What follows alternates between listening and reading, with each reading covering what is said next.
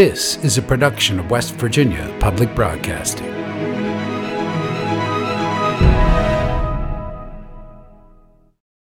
Support for the legislature today is provided by West Virginia University, offering education, healthcare, and the opportunity to achieve career success since 1867. Information at go.wvu.edu/forward.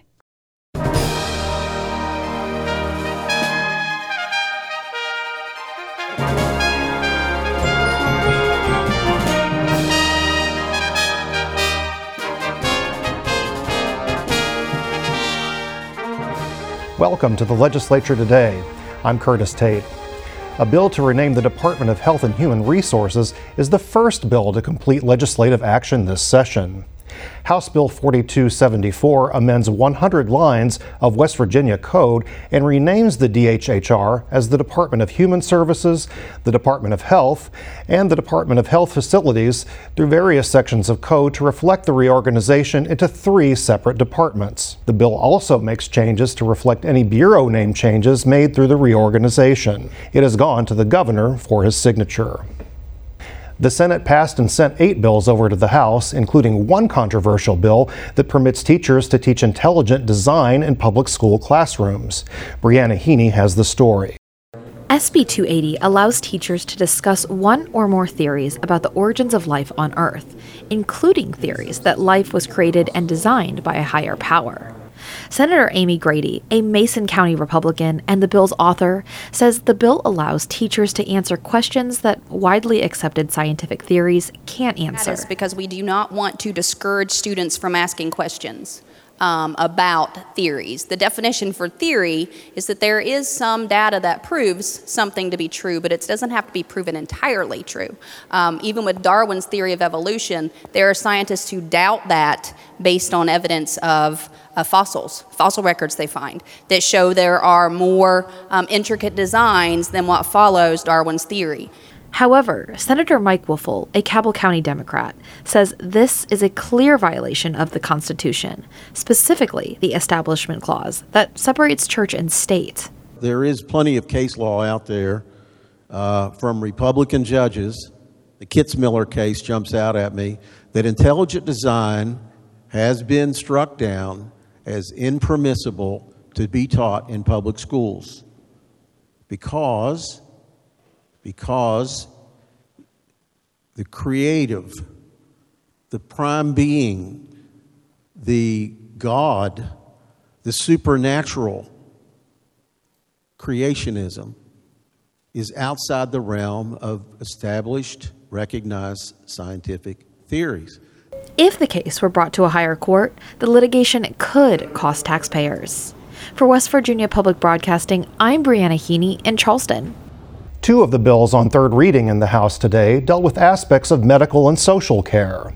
The key component of House Bill 4432, relating to mid-level practitioners, allows physician assistants to own their own practice. The bill contains a change in how certified registered nurse anesthetists are supervised. Current code allows a CRNA to administer anesthesia under the supervision of a physician or dentist. The new section changes that to allow the CRNA to administer anesthesia in cooperation with the physician, podiatrist, or dentist. The bill passed 70 to 26 and now goes to the Senate. House Bill 4594 extends the foster care managed care contract. Bill sponsors say the shift to managed care organizations has worked well. This bill was recommended for passage during the 2024 legislative session by LOCRA, the Legislative Oversight Commission of Health and Human Resources Accountability. The bill passed 96-0 and goes to the Senate. The legislature's first public hearing of 2024 will be Wednesday morning on House Bill 4654 regarding public facilities, minors, and obscene material. Randy Yohe has more. The public hearing comes before House Bill 4654 goes to the Judiciary Committee for debate. The proposed legislation would remove schools, public libraries, and museums from the list of exemptions from criminal liability relating to the distribution and display to minors of obscene matter. The bill's sponsor, Delegate Brandon Steele, a Republican from Raleigh County, says obscenity concerns from several school and public librarians in his Beckley area community prompted the bill drafting. They've talked to me about, some of the materials that are coming into the libraries these days. The law that we have on the books was designed, back in the 70s and 80s, where the topic was more along the lines of sex education and things like that were a little more innocuous. What our librarians that are talking to me are seeing that are coming in is material that is outright pornography. But Delegate Joey Garcia, a Democrat from Marion County, is among those delegates opposing the bill who call it an attempt to ban books. It's a flat-out book ban bill, and it's really weaponizing government, weaponizing criminal law to attack professionals that are librarians, that are educators in our schools, that are in museums with respect to obscenity, and that's just such a very vague standard right now. So this would make criminal prosecution a possibility, which is going to chill free speech, and it's not a good thing for our state. Steele says there's no book ban language in the bill. I wouldn't call it a book ban, I would call it a pornography ban on showing pornography to children. If people want to call that a book ban, that's their business.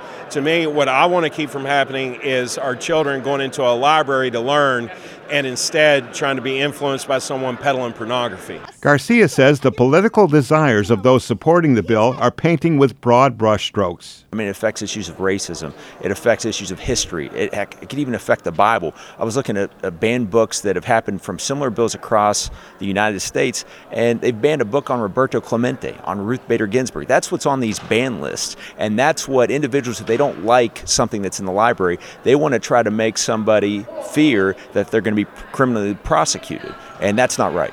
So what's obscene? Well, state code defines obscene in part as something that the average adult would find sexually explicit in an offensive way, or something that appeals to a prurient interest. And prurient means excessive interest in sexual matters. I asked Delegate Steele for his personal definition. What did Justice Holmes say? It's hard to write down a definition, but you know it when you see it. That quote was actually from Justice Potter Stewart. The public hearing on House Bill 4654 is 8:30 a.m. Wednesday morning. For the legislature today, I'm Randy Yohe. Hundreds of students gathered at the Capitol to spread their tobacco-free message. Emily Rice has this story. Students from across the state visited the Capitol for the 20th annual Tobacco-Free Day to represent West Virginia's youth-led tobacco prevention movement, RAISE. RAISE aims to educate the state's youth about the dangers of tobacco products and empower them with tools and resources to take back to their schools and communities. Ava Johnson is a RAISE ambassador from Spring Valley High School in Wayne County. I thought that it's really important because we have a really big vaping issue in high schools, it's super bad. So I was really excited. I've gotten a lot of people to actually quit around my school. We had about 20 kids per month going to our counselors for getting suspensions for it, and now it's down to about 5 to 10. She said she has helped friends and peers quit vaping, and they in turn have helped their families quit. So if somebody comes to me with a really bad vaping issue, I normally say to try to start with some nicotine gum or something, because it can really help you cut down on the use of vapes in general. And then from there, it's a lot easier to quit. I've actually helped a few people at my school quit. RAISE works with the American Lung Association and Catch My Breath to cut down on vaping rates even on an elementary school level. They are able to use mini grants from the American Lung Association to cause commotion and bring awareness. Most people aren't educated on the bad things about tobacco, so we educated a lot of people. I had 3 people join my RAISE crew after we did that. So commotion is just anything that pushes the word of tearing down big tobacco lies to the community. Johnson said there are 66 RAISE crews in 32 of West Virginia's 55 counties. She hopes to get RAISE crews in each county. We want to have legislators understand the importance of stopping it earlier on in life, so we're trying to target a lot of high schools and middle schools so that it's not a big, huge pandemic around older generations to come. In 2021, the Centers for Disease Control and Prevention reported that West Virginia had the highest percentage of youth vaping in the country, at nearly 36% of high school students. For the legislature today, I'm Emily Rice in Charleston. The legislature's Education Committee started off the week discussing who is responsible for maintaining records for special education and teaching about human development. Chris Schultz has more. Individual education and 504 plans provide accommodations and services to students with disabilities. Accommodation logs are just one form of documentation that some counties have chosen to use, and not a statewide requirement. The House Education Committee Monday afternoon discussed House Bill 4860, which changes code to clarify that a general education teacher cannot be made responsible for accommodation logs, because that responsibility falls upon the special education instructor. The bill's lead sponsor is Delegate David Elliott Pritt, a Republican from Fayette County. He is also a middle school social studies teacher and was joined by other educators on the committee to praise the bill. I don't know that everyone quite understands what an unnecessary burden it is to go through a sheet of paper every single day for 50 students and check mark every single accommodation to prove that you're doing your job that you're already mandated to do by federal law. So not only is it's creating more legal liability for teachers than less. Committee Minority Chair Delegate Mike Pushkin, a Democrat from Kanawha County, spoke in opposition of the bill. He said he trusts teachers to teach, but recognized the reality that a lot of students in the state have IEPs while there is a shortage of special education professionals, and those that are in schools cannot visit every classroom every day. Education, I think that it's not practical to have someone that's not in the room responsible for signing off on something that they can't really verify whether it happened or not.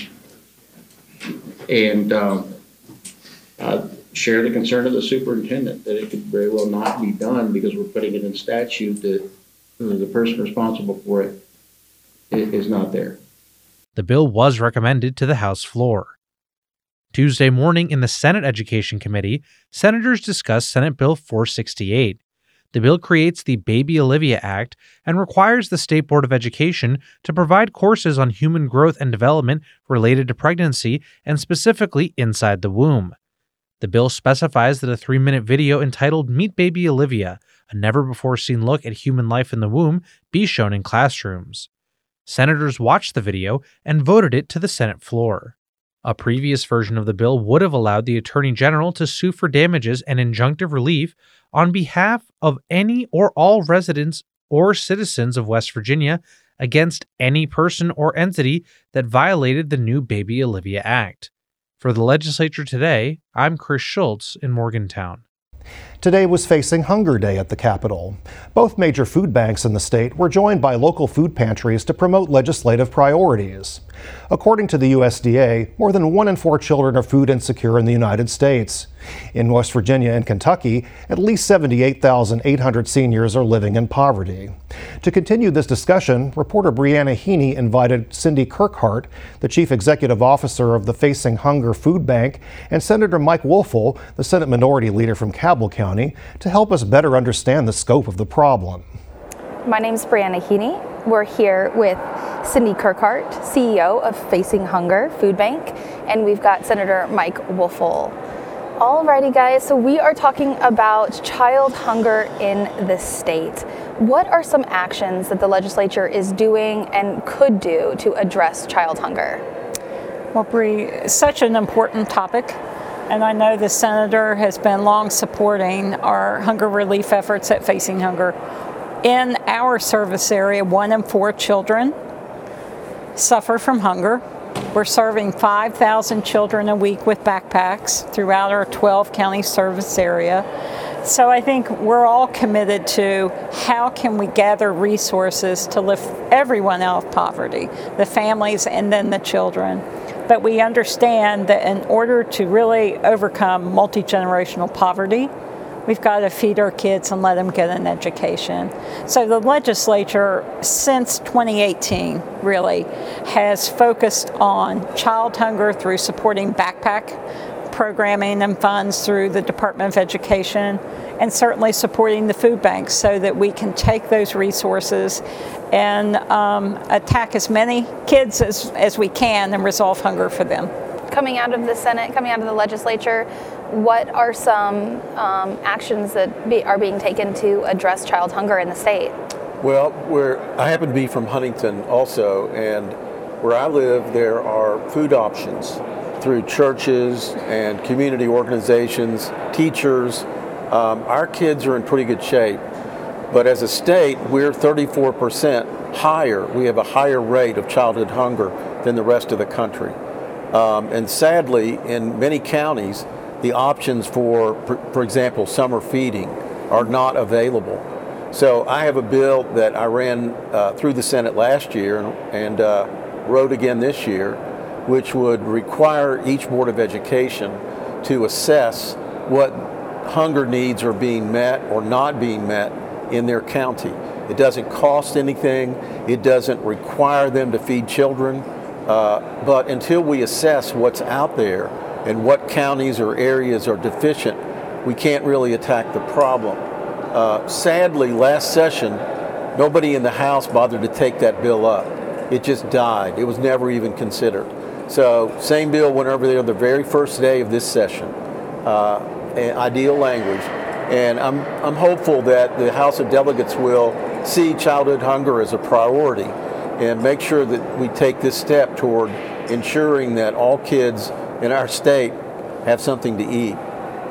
I'll ask you, Sydney, what are some of the headwinds to addressing child hunger in the state? Well, I will tell you, in spite of our best efforts, we are blessed with kids that are very bright. And if they have an idea about where they can get food, where they can get resources, they're going to go to those. If they have to ride a four-wheeler there, if they have to hitchhike there. So I think it's really important that we meet these kids where they are. So to the Senator's point, really finding out what are the barriers. You know, if people have to travel 15 miles in to a local school that may have summer feeding, we're asking them to make a really hard decision about, do I use that fuel for this, you know, or do I take care of the rest of my family? So I think that the efforts of the Senator and certainly the legislature to let's get food to kids regardless of what it takes. Let's assess the landscape, because West Virginia clearly has transportation challenges. So let's meet those kids who need us to act on their behalf and figure out how to get there. We also have a fair number of what I'll call food deserts in the state. We have places where there's not a grocery store readily available to people.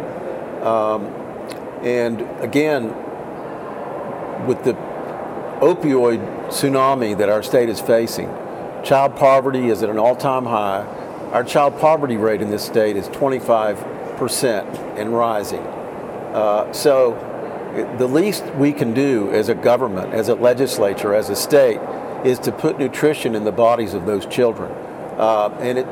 We have done some things in the past, but there's still so many places that I will consider a food desert where children just aren't able to secure the nutrition, and it's not being provided by their extended family or whoever may be supervising them during those summer months, sadly.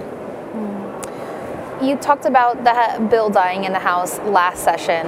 This session, what are some headwinds that you're anticipating in addressing child hunger? Well, I mean, hopefully the parties that, and I believe they will take up this bill in the House. I'm just very frustrated that we have good bills that get from one part of the building to the other and then never see the light of day. So I'm not trying to criticize any particular person or committee, but I expect that the headwinds on this will die down. And I appreciate you shedding light on this, because ordinarily around the state capitol, the squeaky wheel does get the grease. What is the plan, when addressing child hunger, what steps is the legislature taking to not only make sure children have food available, but that they have nutritious food available? Go ahead. Well, I will tell you, this legislature is really interested in facts.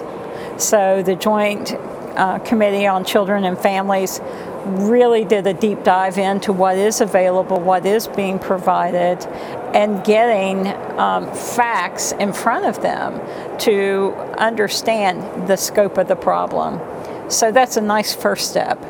The second step is, like the Senator said, to really understand that folks are traveling great distances to access basic foods that typically cost a little more because they're through a convenience store, that type of thing. So we're asking them to spend more resources. But at the end of the day, we have kids that are being so creative to resolve hunger on their own.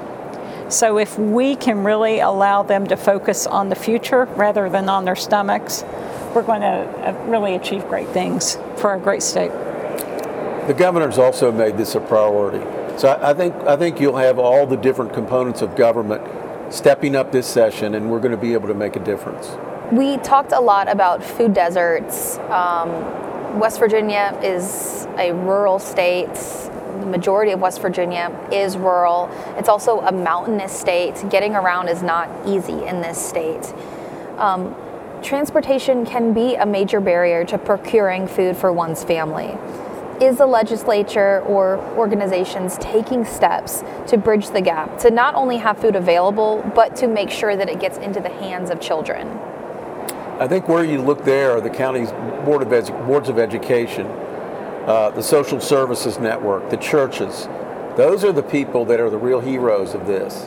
I may be able to sit here and tell you about a particular bill, but they're out there doing the work, every day, particularly over the long, holiday periods like the Christmas holiday and throughout the summer vacation.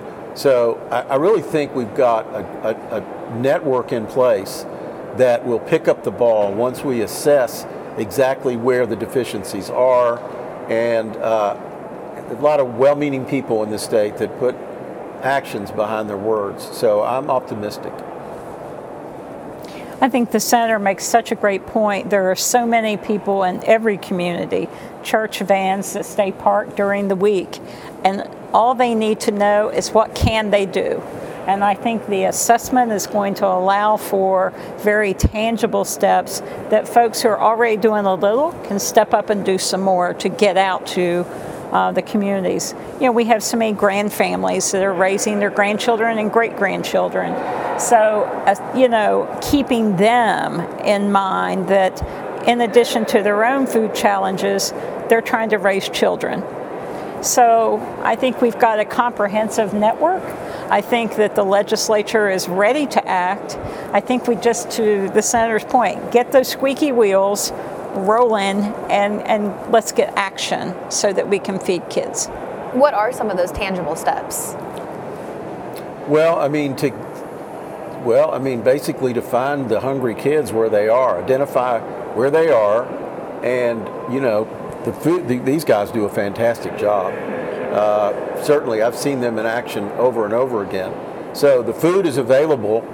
We need to identify who needs it and find a way to put those two together. We can do it. We will do it. And no matter how remote the place may be, you will have good-hearted citizens that will find a way to meet the child up with the nutrition. And with some of the limitations in the past of congregate feeding and that type of thing, we have really picked up trying to go directly into communities. So, getting a bus situated so that kids can ride, eat, and then have activities. Some kids don't see a lot of people because they are very rural and remote. So there are all kinds of ways that we can make it fun, give them something to do, and address their nutritional needs. It seems to work in a lot of other places. We need to make it work here because, to your point, we are very rural. It is a challenge with transportation, but West Virginians do a lot of great things in spite of, and this is the next thing where we can really do great work together. Yeah, absolutely. To make some of these happen, it's going to cost money. Yep. What would it take to implement some of these programs like you just talked about, like having buses to take children to have food available and have activities, have a summer feeding program that had funding to get food to people and not just have it available? Well, that's a great question. It can be done. This assessment is the first step in trying to figure out, the scope of the problem, and I believe it will be done. So we'll just have to wait and see. The first step is for the bill to move. and the governor to sign it, which he will, and let's go. Yeah. Thank you so much. Thank you. It was a pleasure talking with you guys. Yeah. Thank you, Bree, very much. Thank you so much. Senator, thank you. My pleasure. Thank you for spending this time with us. Catch the legislature today, Monday through Friday at 6 p.m. And remember, West Virginia Public Broadcasting covers the session daily in our radio news program, West Virginia Morning, and on our news site at wvpublic.org. We also broadcast the daily floor sessions of both the House and the Senate on the West Virginia channel. I'm Curtis Tate. For everyone here at WVPB, thanks for joining us and have a great evening.